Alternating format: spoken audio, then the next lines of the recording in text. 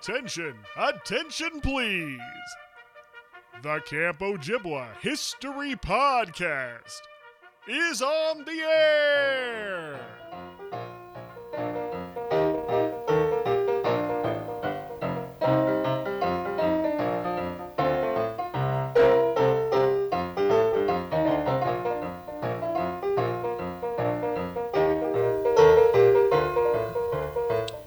Hello and welcome to the Camp Ojibwa History Podcast. My name is Christopher Thomason. I'm your host for this and many, many more trips down memory lane.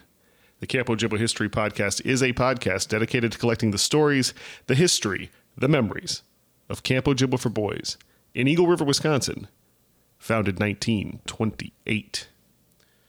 This week on the podcast, as promised, a special double feature family edition.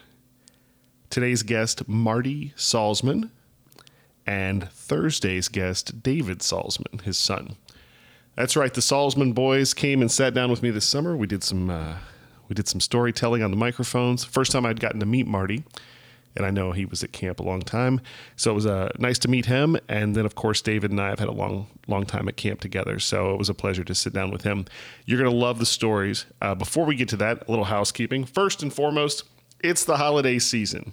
If you haven't noticed from the musical choices here on the podcast, certainly you've noticed from the retail stores filled with things in their windows. And you're probably out gift shopping. So if you have not gotten a gift yet, if you have someone you need a last-minute gift yet, or someone who's just too hard to buy for, let me suggest to you that a great gift that could last forever is a commemorative brick from the Camp Ojibwa History Project. That's right. You could have an opportunity to not only purchase a brick for yourself or a loved one or a cabin mate, a teammate, a counselor you loved, a camper you loved, put it right there at the Collegiate Week bench to last forever. Not only that, great gift to give, but also that sale helps further the efforts of the Camp Ojibwa History Project. And odds are if you're listening to this, then you probably actually care about the efforts of the Camp Ojibwa History Project and would like to help further them. So if you want to pick up your brick in time for the holidays, head over to campojibwahistory.org. You'll see the button right on the homepage. Click right there. Get your commemorative brick now. Great time to do it. We'd love to put a few more bricks in the ground for this holiday season. Also, while we're at it, you should have put it in your calendar by now, but May 6th, 2017, OJ90. That's right, the 90th celebration. Coming up in May. Tickets are going to go on sale next month, but go ahead and put it in your calendar. You probably received a save the date email this week. If you did not, let me know. Send me your email address if you want to get in the know so you can keep up with all the new information as it comes out about the OJ90 party. Okay, that'll do it. Let's get going. Here we go. Marty Salzman on the Camp Ojibwa History Podcast. Chestnuts roasting on an open fire, Jack Frost nipping at your nose, Yuletide carols being sung by a choir. First and foremost, for the record, please state your name and years at camp. My name is Marty Salzman, and I started in 1955, and my last year was 1970. Excellent. So, how did you first come to know about Camp Ojibwa? I think my parents came up here for postseason, and then my brother went here in the late 40s for a couple of years. And what's his name? Jerry. Ah, excellent. So, was there a typical camp call? Did Al come to the house and sell you on camp? Or? I think he did. You know, it was a long time ago. It's tough to remember. Certainly. Now, did you said you had family there. Did you already have a family relationship with the Schwartzes, or were they just people in the community that you knew? My brother went here, so my parents knew Al from that connection. Gotcha. And just to clarify for those listening at home, your son is also a person who will be a big person at camp. And who is that? My son is David, and he outlasted me by another 16 years, I think, because he's now the camp doctor. That is correct. He's aligned himself perfectly to keep coming back every year. Right. So we're here at camp. It's rare that these get recorded here at camp, so that's a nice bonus. What brought you to camp? Two things brought me to camp. One was David was coming up this week as camp doctor. Actually, three things. The second thing was I was hoping to see Louis Mager because I heard last week that he was here, and I really wanted to see him because I haven't seen him in a long time.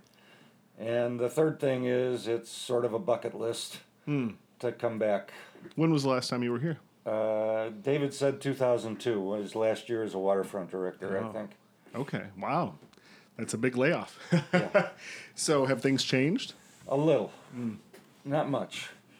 There was a fellow many years ago, a guy named Jerry Walenka, who came up to visit camp, and he walked up the road, and he turned to me and he said, "It's just like going to town on a Sunday to get the Sunday newspaper and coming back, and nothing changes." And there's a few little changes. There's shutters on the cabin Sure. front windows, and the flower boxes are hung instead of sitting on the ground. Just small things that are changed, but camp is still camp. Yeah, it's really amazing working on this project. I'm seeing a lot of photos from all various ages, and how little everything has changed, and in how many changes have been little. Like you said, whether it's the flower boxes moving a little here and there. We expanded the mess hall and the rec hall, but most guys don't even realize that when they're here, even older guys and stuff like that. Well, I wish I would have had a shot at the mess hall when I was younger, because it would have been a pop-up for me. So you come to camp. Now tell me, you come in 55 as a camper. What's the first thing you remember about Camp Ojibwa?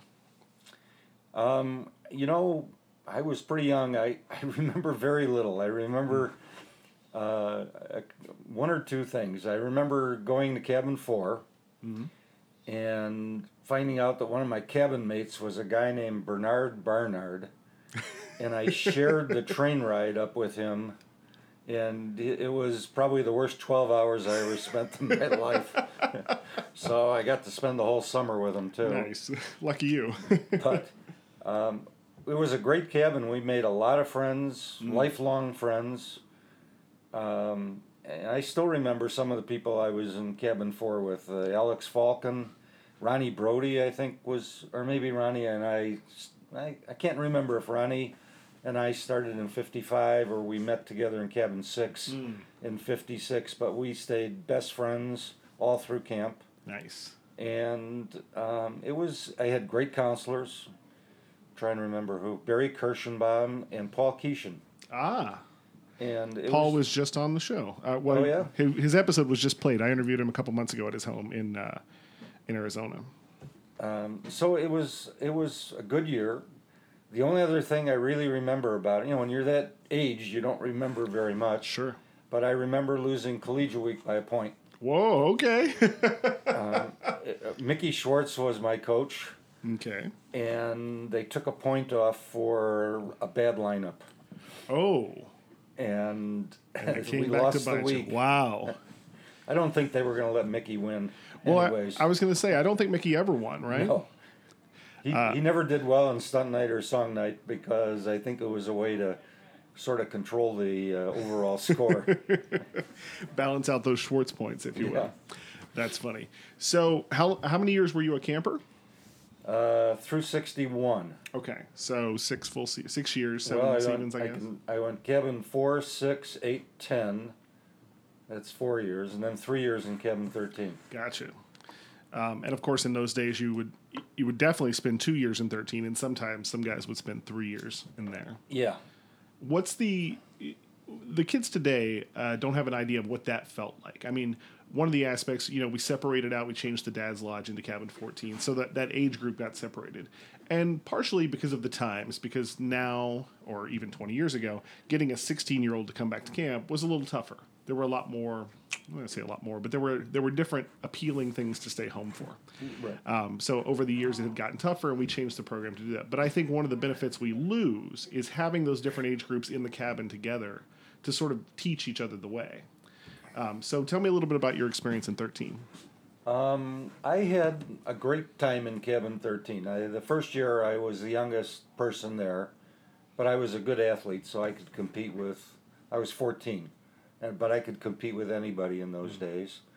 The counselors were fabulous, Sandy Marovitz and Lee Schneidman, and there was always a third counselor, but he always was sort of in the background. Gotcha. Bill Adair, I think, was in there one year. And I loved them both, really. They taught me a lot. Sandy was terrific. In fact, I was a counselor in Cabin 13 one year with Sandy. And we always had good groups. We had good athletes, we had bad athletes, but people got along really well. Yeah. My buddy Ronnie Brody and I shared a bunk for the first 2 years. And the third year we were in the Big Four. Very nice. And it was, it was just a great year. We always seemed to get along and do things together. And we were the best athletes at the time, so it was always fun playing ball. Yeah, of course. And you're there at a pretty special time. That period of time is, guys like Denny and Elliott are first coming to camp. George Sachs is a few years in. I mean, all throughout those mid-50s to early 60s. So, and a lot of the guys who are now the boys of summer, or the old-timers, as we lovingly call them, who come up. So there's a big group of guys that end up having long-term relationships with camp. Yeah, I thought most of my friends are from my relationships at camp. Elliott was always a year behind me, or a half a year, until we got to Cabin 13. George Sachs was a year ahead of me, but George and I spent 2 years, I think, in Cabin 13 together. And when I got on the staff, George and I became really close. George was the camp manager for a year. He was a program director for a year. And I think the year he was program director, I was waterfront director. So we spent a lot of time together. Probably went out every night, too. Sure, of course. We didn't have any kids. Nice. And my friends, I still play. I play bridge with Steve Lewis every month. He and I went to camp together. I played with Chucky Alexander. Chucky was a camper, I think. And the old timers, as you call them, a lot of them were my campers. They're a couple of years younger than me. Nice. Except I don't know who else comes up, but Bernie's a little older than you. Bernie's right? older than me. But George maybe. George and I started in Cabin 6 together, I think. And you've already mentioned Wanks and Ron Brody, and that also typically, it was Diz Nitzkin, of course, was part of that crew. Dizzy was about 2 years older than me. Yeah. And nowadays, Rafi and Feldman, they're part of that. Right. Steve was my camper. His older brother was my camper in Cabin 7. I saw a great picture. I had never met Steve, and I was seeing Barry in Chicago, and I went to his office, and Steve was there. And he said, "Oh, it's nice to meet you. You're a camp guy. Let me show you a great picture." And it's a picture from post-camp of Steve mooning out the door of Cabin 4. Yeah. Just white as can be, bare ass to the world. I was like, his parents came up. There was a group of parents, really old-timers, who used to come up every year for postseason. Monty Feldman, Orks Lieberman, Red Shaps. I'm trying to remember who else. And all of their kids were in my cabin in Cabin 7 one year. Oh, wow. And it was probably the single best cabin I ever had. Very nice. Now, in those days, would you stay for postseason as well? There were a number of years I stayed for postseason, probably 5 or 6 or 7 when I was on staff. And I would run the waterfront and just sort of enjoy myself for a week or two before I had to go back to school. Yeah, it's really great. I had never stayed for postseason until a few years ago, and the first time I did, within the first day, I was like, "Why have I never done this? This is fantastic." The only negative was at the end, you had to put away the camp. Sure. So you had to carry all the rowboats and canoes into the shower house, and it was a lot. And it was a lot of work. A lot of work on that last couple days. So we touched on something yesterday, you and I talking before we started recording, and in spirit of talking about Cabin 13, and that is that in the old days there was a mayor of Cabin 13. Yes. Can you explain what that was a little bit? The idea was that the cabin elected a mayor, and the mayor was the person to whom the people in the cabin went to if there was something to talk about, rather than going directly to the counselors. So the mayor was sort of an intermediary and a peacekeeper. When he saw, the counselors always felt that the kids should deal with each other and work out their own problems, and that they would stay in the background unless it was absolutely necessary. And it was a huge honor to be elected mayor. Yeah, I can certainly imagine. And I assume it's voted on just within Cabin 13? Yes, just Cabin 13. And, it was a big honor, and most of the time it was a pretty easy job because most of the kids were good kids. Sure. And, I can't remember that I ever had, knockdown, drag-out problems. Everybody seemed to get along pretty well. I mean, the biggest problem was every once in a while somebody didn't want to go to an activity. And you had to get them out of the cabin. But other than that, it was a big honor. Yeah. To be elected the mayor. And how does being the mayor compare or contrast with being the chief of the Braves? Well, the chief is elected, I think the chief was elected by all the Braves. Mm-hmm. That's certainly how we do it now. So, you had all the kids who were over 12 have the election. And it was a pretty big deal in those days to be chief of the Braves. We had maybe 2 or 3 powwows every summer where the Braves would put on some type of a skit. I remember one year it was at Bernie Kerman, I think, we had this elaborate setup where Bernie was going to light a torch on the first island and walk in. There's a sandbar from the first island to the waterfront shack. Okay. And it was dark as could be. And Bernie lit the torch and he lost his way. So all you could do is see this torch going lower and lower in the water. He finally found the sandbar again and made it. Everybody was laughing. And it was a real serious moment. Sure, of course. Now, you were chief of the Braves? No, I was... One year I think I was guardian of the fire. And one year I may have been medicine man. Gotcha. I think that year George Kerman was the chief. Okay. If I'm remembering correctly. Yeah. It's a little different now in the sense that only kids in Cabin 14 can be officers. And you're only in 14 for your last year, which would have been your potential year then. Yeah. And so in your day, though, anyone in 13 could be an officer. So you had the opportunity to be an officer more than once. Right. Very nice. So you go past your camper years, and now you're a counselor. Now, how long are you a regular counselor before you get to the waterfront shack, sort of in the living in the cabins? Let's see, 62, I was a junior counselor in Cabin 10.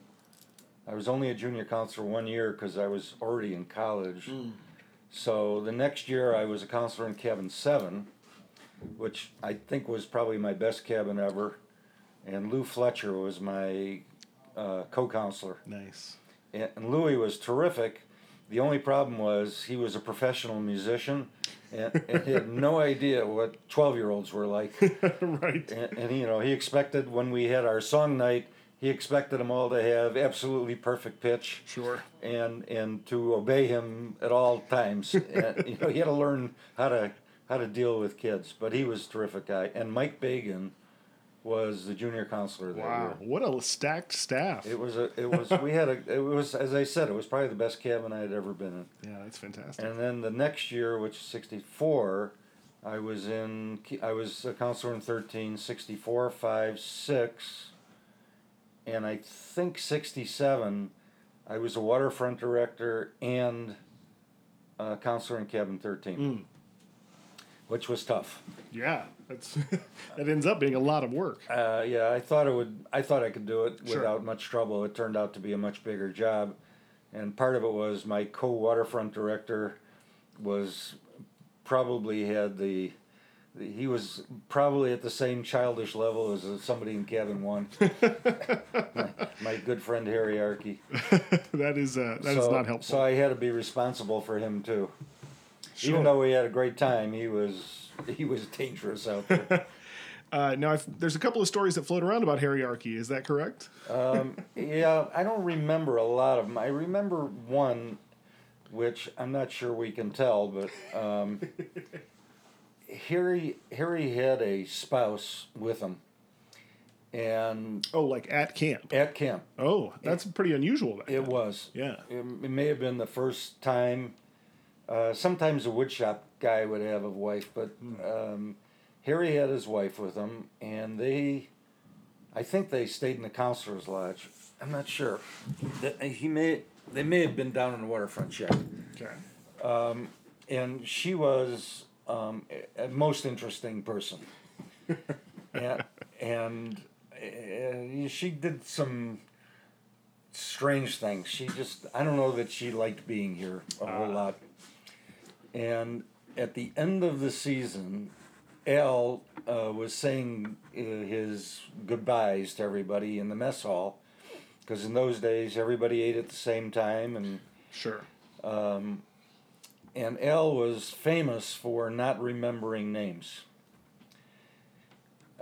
So as Al was saying, I guess they were leaving a day early.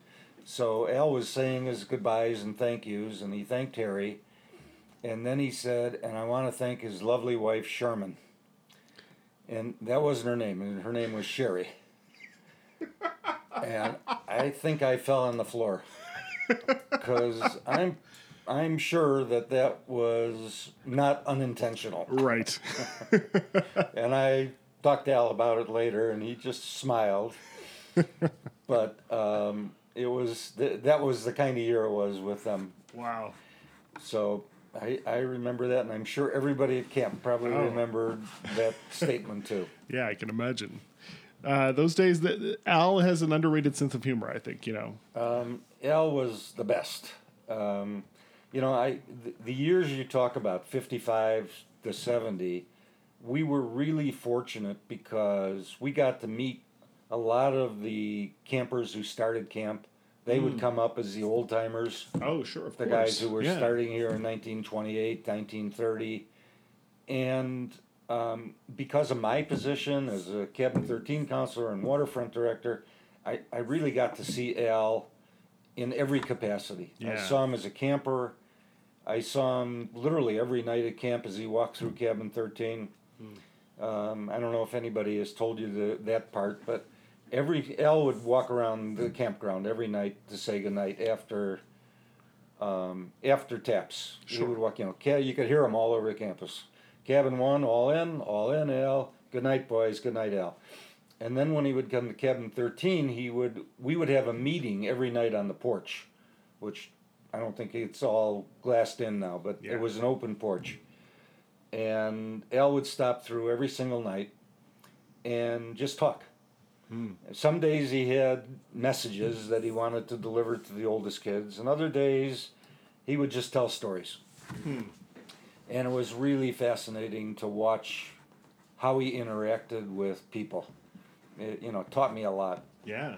And I really loved that part of camp. I mean, I liked Al a lot when I was a kid, but when I was on the staff and I was, really working for him, it was a totally different experience. And, I wish I remembered any of the stories, but Sure, of course. some days they would be serious, some days he would just go on and tell stories. Oh, that's fantastic. And then when I became waterfront director, my relationship changed again, because now I've got the most responsible job in camp. Somebody gets hurt down there, it could be the end of camp. Right, absolutely. And he trusted me, but he was always there, making sure. Yeah. And we had a lot of good talks. And I think that was the best part of camp, was my experience with Al. And in the early days with Sid Novak, who was the head director, the program director in those days, head counselor, because he was my favorite. Now, tell me a little bit about Pearl. I mean, you've talked about Al. Tell me a little about Pearl. Pearl was a special person. We got along, the group of guys who were campers and became counselors could get away with just about anything. I mean, for example, before I tell you about Pearl, when we were junior counselors, we waited tables. And when you walked in the kitchen, you were told at the beginning of the year never to say anything, don't talk to Katie. And, you know, it was run like a military operation in there. And the guys I became junior counselors with didn't follow that rule. Oh. You know, Yogi Rustin used to come in and he used to bang the pots and pans over her head. And she fell in love with us. We could do no wrong with her. And we used to come one year, we came up in the winter and she cooked for us. Wow. And we used to come up pre-camp a week before to help set up camp, and she would make us whatever she was. She loved us. Nice. So we had a great time with Katie. And Pearl, you know, Pearl was Pearl. She was very demanding of everybody, but, you know, she cared a lot. And the only real, I remember one time with Pearl, it was one year I was waterfront director, and I had 19 straight days without a break, and we started every morning with dipper shower at 7:30. Sure, of course. And every night we had a late night swim. So I was literally working from 7:30 in the morning till 10 at night. And one day I was sitting at the white bench by the tree, and I said, Pearl, I need a break. And she lit into me like there was no tomorrow. I said, just kidding, Pearl, just kidding. But, you know, she spent her time with the drama and the N-Man routine, which I don't think exists anymore. It has lasted most all the way through. Just this year at the Lou, in revamping the Jubilee, changed it significantly. But prior to this year, the N-Man is in the 6 people doing the hand routine has still continued on. There are elements, obviously, that changed over the years, but that was a big deal for Pearl, and we used to practice all day for 5 days because we had to be perfect. Sure. And she was a tough taskmaster when it came to that. But she left us alone, you know, in the camp stuff, running. You know, she never was that involved. She stayed out of the picture. But she was around. You knew what she liked and you knew what she didn't like. Yeah. But Al was the guy that we went to, and then, you know, in later years, Mickey was taking more and more of the reins. Gotcha. Now, you mentioned the drama. One thing I always talk about with guys is, as much as we're a sports camp, and everyone knows we're a big athletic, competitive sports camp, that the stage has always been a big part of Ojibwa too. Things that have happened in the rec hall.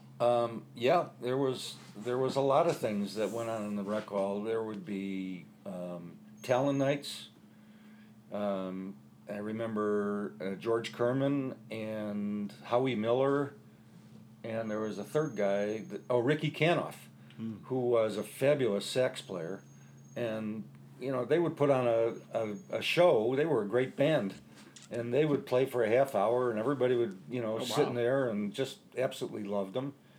We had talent nights, we had cabin song nights, we had a cabin stunt night, I think. We had the minstrel show, which was a big deal. Sure. And it was a big deal in those days to make the chorus.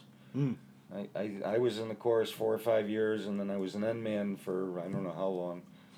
And that was a big deal. And the N-Men all had lines. It was really like a minstrel show in those days. Right. Pearl stopped that appropriately. Yes, certainly. The minstrel shows, we've talked about it quite a bit on here, but, you know, it is what it is, but it belongs in its place in a museum somewhere. But it was... We probably did it a few years longer than we should have. Maybe. No question. But in general, that's time gone by. And then the Jubilee changed significantly. And after that, they put on great shows. They were different. It was a different kind of a show. But my first year in the chorus, H. Reed Harris, Turtle. He has since become H. Reed. Turtle was the music director. I don't think he could sing. but he was very good at getting us kids to learn 26 songs in a week. Well, there you go. And it was a tough week because we'd play ball and then we'd run into the mess hall every free moment, or not the mess hall, the rec hall, for every free moment to learn how to do all the songs and to do them right. I remember one year when I was a counselor, we had a barbershop quartet. Oh, wow. Sandy Marovitz and I don't remember who the other 2 people were. We had to spend the week learning harmony and weren't very good at it. Wow. But we pulled it off at the show. That's fantastic.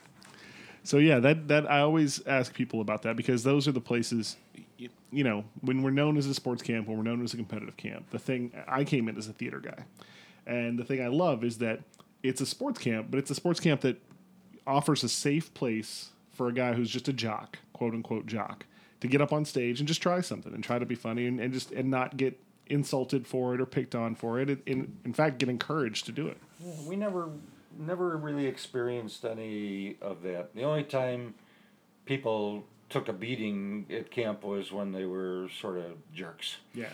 And I mean, you know, most of my friends at camp were not what I would consider great athletes by any stretch of the imagination. Sure. You know, they tried. They weren't that good, but nobody really cared. Right. You know, we Right. played ball and said, you know, good game, and went on to the next game. It wasn't the big deal. Yeah. It's one of the beautiful parts about camp. So another thing that you got to experience that not everyone does, but I think is fantastic, is you would live on to see your son come to camp. Right. So tell me about that process a little bit. Both your choosing, did he have a choice on where he was going to go to camp? He did. David was not much of a team sport guy. He's a good athlete, but I wasn't sure. I wasn't pushing him. And my wife absolutely did not want him to go here.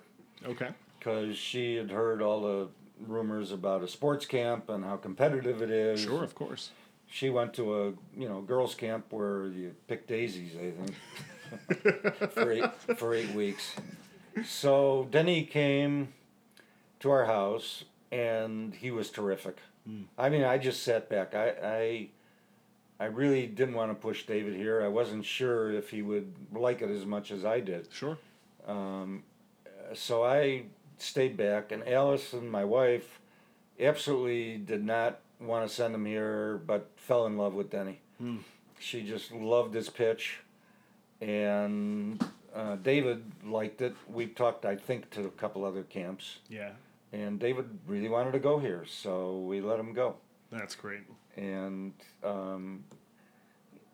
he just obviously loved it. He went for a long time as a camper and counselor and waterfront director, and now he's back as a camp doctor every year. Well, he's a good kid, even though he's not a kid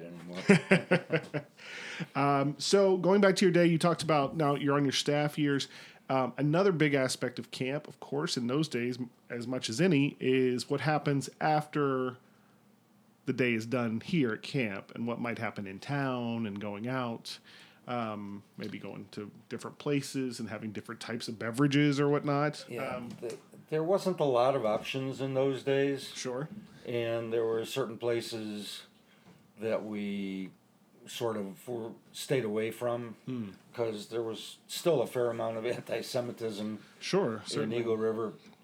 And we would find a bar. There was one bar that we sort of found in the basement of the Vilas Theater where the bowling alley, I don't know if the bowling alley is still there. No, the bowling alley has moved, but it used to be right there too, right? All of it was together. The bowling alley was in the basement, and it was really tough watching a movie because every time you get to a key part in the movie, somebody would you could hear the ball rolling down the lane and hitting the pins. But there was a little bar there and a piano. So the bartender, I remember his name was Floyd Climby, and he never carded anybody. And the piano, Louis Mager would sit down and he'd play the piano. Nice. And we just, and there was a pinball machine. And I remember once Steve Lewis,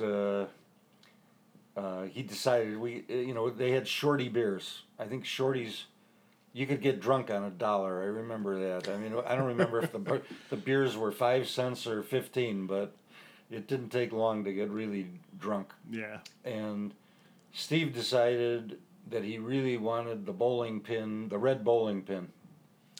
Okay. So he took it. And the next morning I got a call from Floyd at camp here. Oh boy. And he said, "Marty, could you please have Steve return the bowling pin?" So we had to bring it back. That's fantastic. Where were the other places to go? Now, I mean, that was the big one. That was, we'd have pizza at White Spruce. Okay. Art Brunetta made the best pizza in the world, and except he would drink. So you never knew how late he was staying open. There were nights where we'd get there at 9 o'clock and it was closed. That's funny. So And you had Zimpelman's. Zimpelman's was there, and every once in a while I got to be fairly friendly with Carl Zimpelman and his wife Elaine. She was the taskmaster there. Carl was sort of a nice, easy-going guy with a bow tie, and every once in a while there was a bar around the corner, and I'd say, I'd ask him if he wanted to go have a drink after he closed up, and he'd say, if they see me in town at a bar, he said, I'm dead.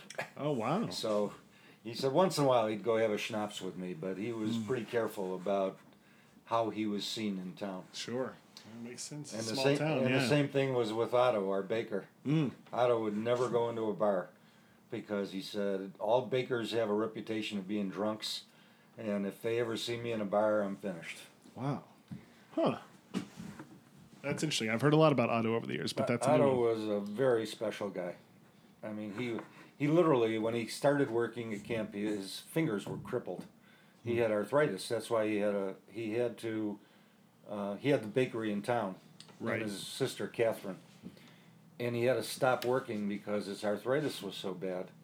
And Al just asked him one day if he would like to work 2 months a year, and he jumped at the chance. And they built the whole bakery was rebuilt 6 inches higher, because Otto was about 6'6", 6'8". Oh, wow. So that way he didn't have to bend down. Yeah. And at the end of the year, you couldn't shake hands with him because his hands hurt so much. But he was just a wonderful guy. Oh, that's fantastic. And I've had the opportunity to have some bow ties made from his recipes. Oh, yeah. And that's as close as I'm ever going to get, but they're pretty delicious. Yeah, I once asked him for his recipe for challah, and he said, well, I can give it to you, but I make it for 400 people. Right. He said it's real tough to cut down to one. Right. Before I wrap up, I always say, tell me a couple of really great camp stories. Well, I just remembered one when I was outside, and it's a classic Ojibwa story. We used to have inter-camp competition, and our primary competition in those days was Camp Interlaken, which Irv Kupsenet's brother ran.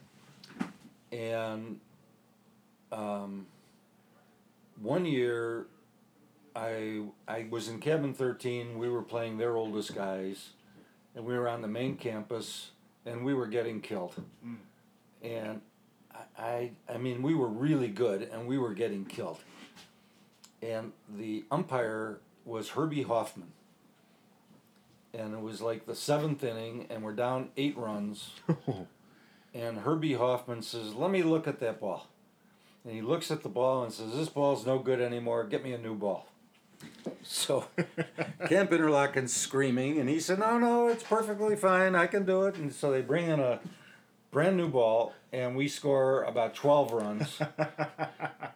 And I could see Al. I mean, it was classic Camp Ojibwa. I could just see Al sitting out there at the white benches, watching the game and smiling because we didn't lose.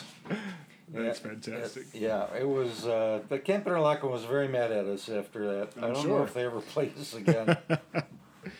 Oh, that's funny. Well, what about his waterfront director? Waterfront tends to be a place where some weird things happen, both good and bad. Yeah, I was thinking about that. We really didn't have any bad problems. I remember one day some counselor was chasing, I think, Mark X down the pier on during rest period. And he went off the pier and cut his knee on the ladder, and Al got really mad at me because I wasn't there. Sure, of course. But other than I was out getting gas actually. Other than that, the biggest thing about the waterfront was that when I took it over, it had been formerly run by Henry Baum, Al's friend. He was a retired electrician, and Henry believed in safety at all times, so the waterfront was never used. He wouldn't let anybody go on the boat. He wouldn't let anybody go out in the canoe until Sure. they, he had a series of steps. First, you had to pass the 4 pier test. You had to swim back and forth 4 times. Mm-hmm. And then you had to pass the rowboat test. And then you had to pass the canoe test. And he just wouldn't let anybody do anything. Mm. So the waterfront really sort of came into disuse. And when I took over, I said to Alan Mickey and Denny, I guess at the time, or Denny wasn't there that year. That was George Sachs. I said, if I'm going to take it over, we're going to use it. And I don't believe in making a kid learn how to get into a rowboat and learn how to be proficient, because he's not going to do it when he wants to learn how to ski. Right. So the rules changed, and I basically said that the kids can learn. I'm going to teach them everything, but if they want to learn how to ski before they learn how to go in a canoe, it's okay with me. And the waterfront, and I also opened up the waterfront for all the activities. So during free swim, I don't even know if you have that anymore. But rarely. Nothing. We don't have a regular free swim. We had 2 free swims a day, one after the first activity in the morning, one after the activity in the afternoon. Kids would come down to the waterfront, and I would run the ski boats all during free swim. Kids would just get in line, and however many people wanted to get out, we'd take out. Nice. And if they wanted to go sailing, we ran the program for the kids, and the kids enjoyed it. And I also think they learned how to swim better because they were more interested in doing things. Sure. And we would play games down there. The counselors would throw balls at the kid going off the slides. We had one game, I don't know if you still do, where a counselor would throw a ball to a kid jumping off the diving board, who would then... No, it was the other way around. I think they'd throw the ball to the kid coming down the slide, who would throw the ball to a kid coming off the diving board, who would then try and throw the ball to a kid jumping off the high dive. It had to be the other way around because there weren't enough lefties. Right. I think you start at the high dive, right? You throw out to the high dive, then into to the low board. I'm sure we did it every different way we could think of. But it was the only way I could figure out how to keep the counselors watching the kids. Sure. Otherwise, they'd be talking to each other and not watching the water. And, the water there is dangerous because you can't see. Right. So even with 10 or 11 lifeguards that are free swim, it was a little dicey. Yeah. So that was one of the things that I used to do to keep the lifeguards engaged. And then toward the end of the career, boats started coming around. The lake got busier. In the early days, the only other people who were back here were fishermen. Right. And as things went on, more and more speedboats populated the lake, and it became more and more dangerous. Yeah, So, we've talked about it. It's come up more than once about the island swims, the 1 island, the 2 island, 3 island. Yeah. And basically we stopped mostly just because there was traffic on the lake and you Right. couldn't have as much free reign as we used to. well, we used to have rowboats go with the kids, but the problem was that the people who ran the speedboats were more careless, I think. Yeah. In fact, it got to a point where when I would send out a sailing group, I would always have a chase boat out there. And once in a while, we'd get some smart Alex. But we had the Donzi, Mike Bagan's boat was here. Sure. And that boat would go about 36. It would beat anything on the lake. Nice. So people sort of realized that they couldn't get too far. So I always like to wrap up with one final question. Now that you're a grown-up, years past can't. How has your life been affected by your time at Ojibwa? Well, the easy way to answer that is almost all of my friends today were the friends I made at camp 60 years ago. We've stayed together. Gary Greenberg, Steve Lewis. I'm sure I'm missing 10 people. Sure, of course. But we really developed great friendships. That's what I think was the most important thing that camp does for you is allow you to have friendships. It also did one other thing, and that was when you went to college, It was pretty easy because it wasn't the first time that you were living with a diverse group of people that you had to get along with. You learned that at camp pretty quickly. Yeah. And, I had, for the most part, really great counselors. I had one counselor that, they switched him after 4 weeks. He was more interested in playing basketball than doing anything. But for the most part, I remember all my counselors, and they were terrific, and they all taught me something.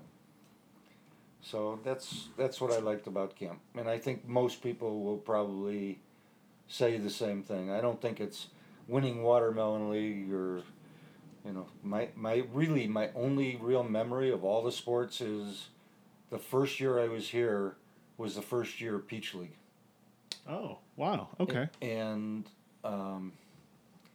I didn't bring up a mitt because I didn't know that. Right. So I played Peach League without a mitt.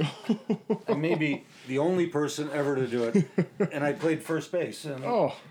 And Jerry Nussbaum was my coach, and his brother Bob Nussbaum was up here, and he was a lefty. So Bob would give me his mitt, and I didn't know how to use it. So I was much better playing barehanded than playing with a mitt. Yeah. And I think we're 14-2 during the season. And the team we played in the finals was the team we lost both games to. And in the final game, we killed them. Nice. And that was my big sports memory from camp was the first year I was here. Yeah. And Ian Sachs, George's brother, was on my team. Ian was in cabin 2, I think. We had I don't remember very much about it. I remember Jeff Marks jumping on my foot at first base. He thought, I thought that was permissible. Sure. Well, playing barehanded was fine, but the stepping on the foot, that's... that one. And then he tried it again the second time, but I pulled my leg off, and he just absolutely killed himself, landing on the hard base. That's great. And I remember hitting a lot of balls in the woods because I was a big hitter. Nice. In those days. My friend Steve Lewis said I hit my peak when I was 12. Isn't it true for all of us? Well, Marty, I can't thank you enough for sitting down with me. This was great. Good. And thanks for coming, and I hope you enjoy your time here at camp. Thanks, I do. I enjoy it a lot. Awesome.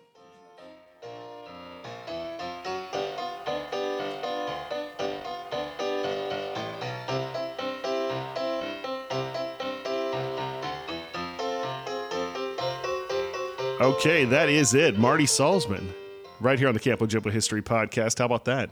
Great time. And of course, stay tuned later this week. A special holiday edition, Thursday. David Salzman will be right here on the Camp Ojibwa History Podcast. Don't miss it. You're going to love that episode too. As always, if you want to get in touch with the podcast, you know how. Drop me an email, Christopher@campojibwahistory.org, or just swing by the website. I know I said just last week that I was not going to talk about the weather anymore. I know I said that. I put it out there. I said, my daddy always told me people who talk about the weather don't have anything better to talk about. And that is true. But, oh boy, is it cold. Okay. That's it. I won't say anything else. Have a great week. We'll see you on Thursday. I'm going outside in my snowshoes to have a cigar.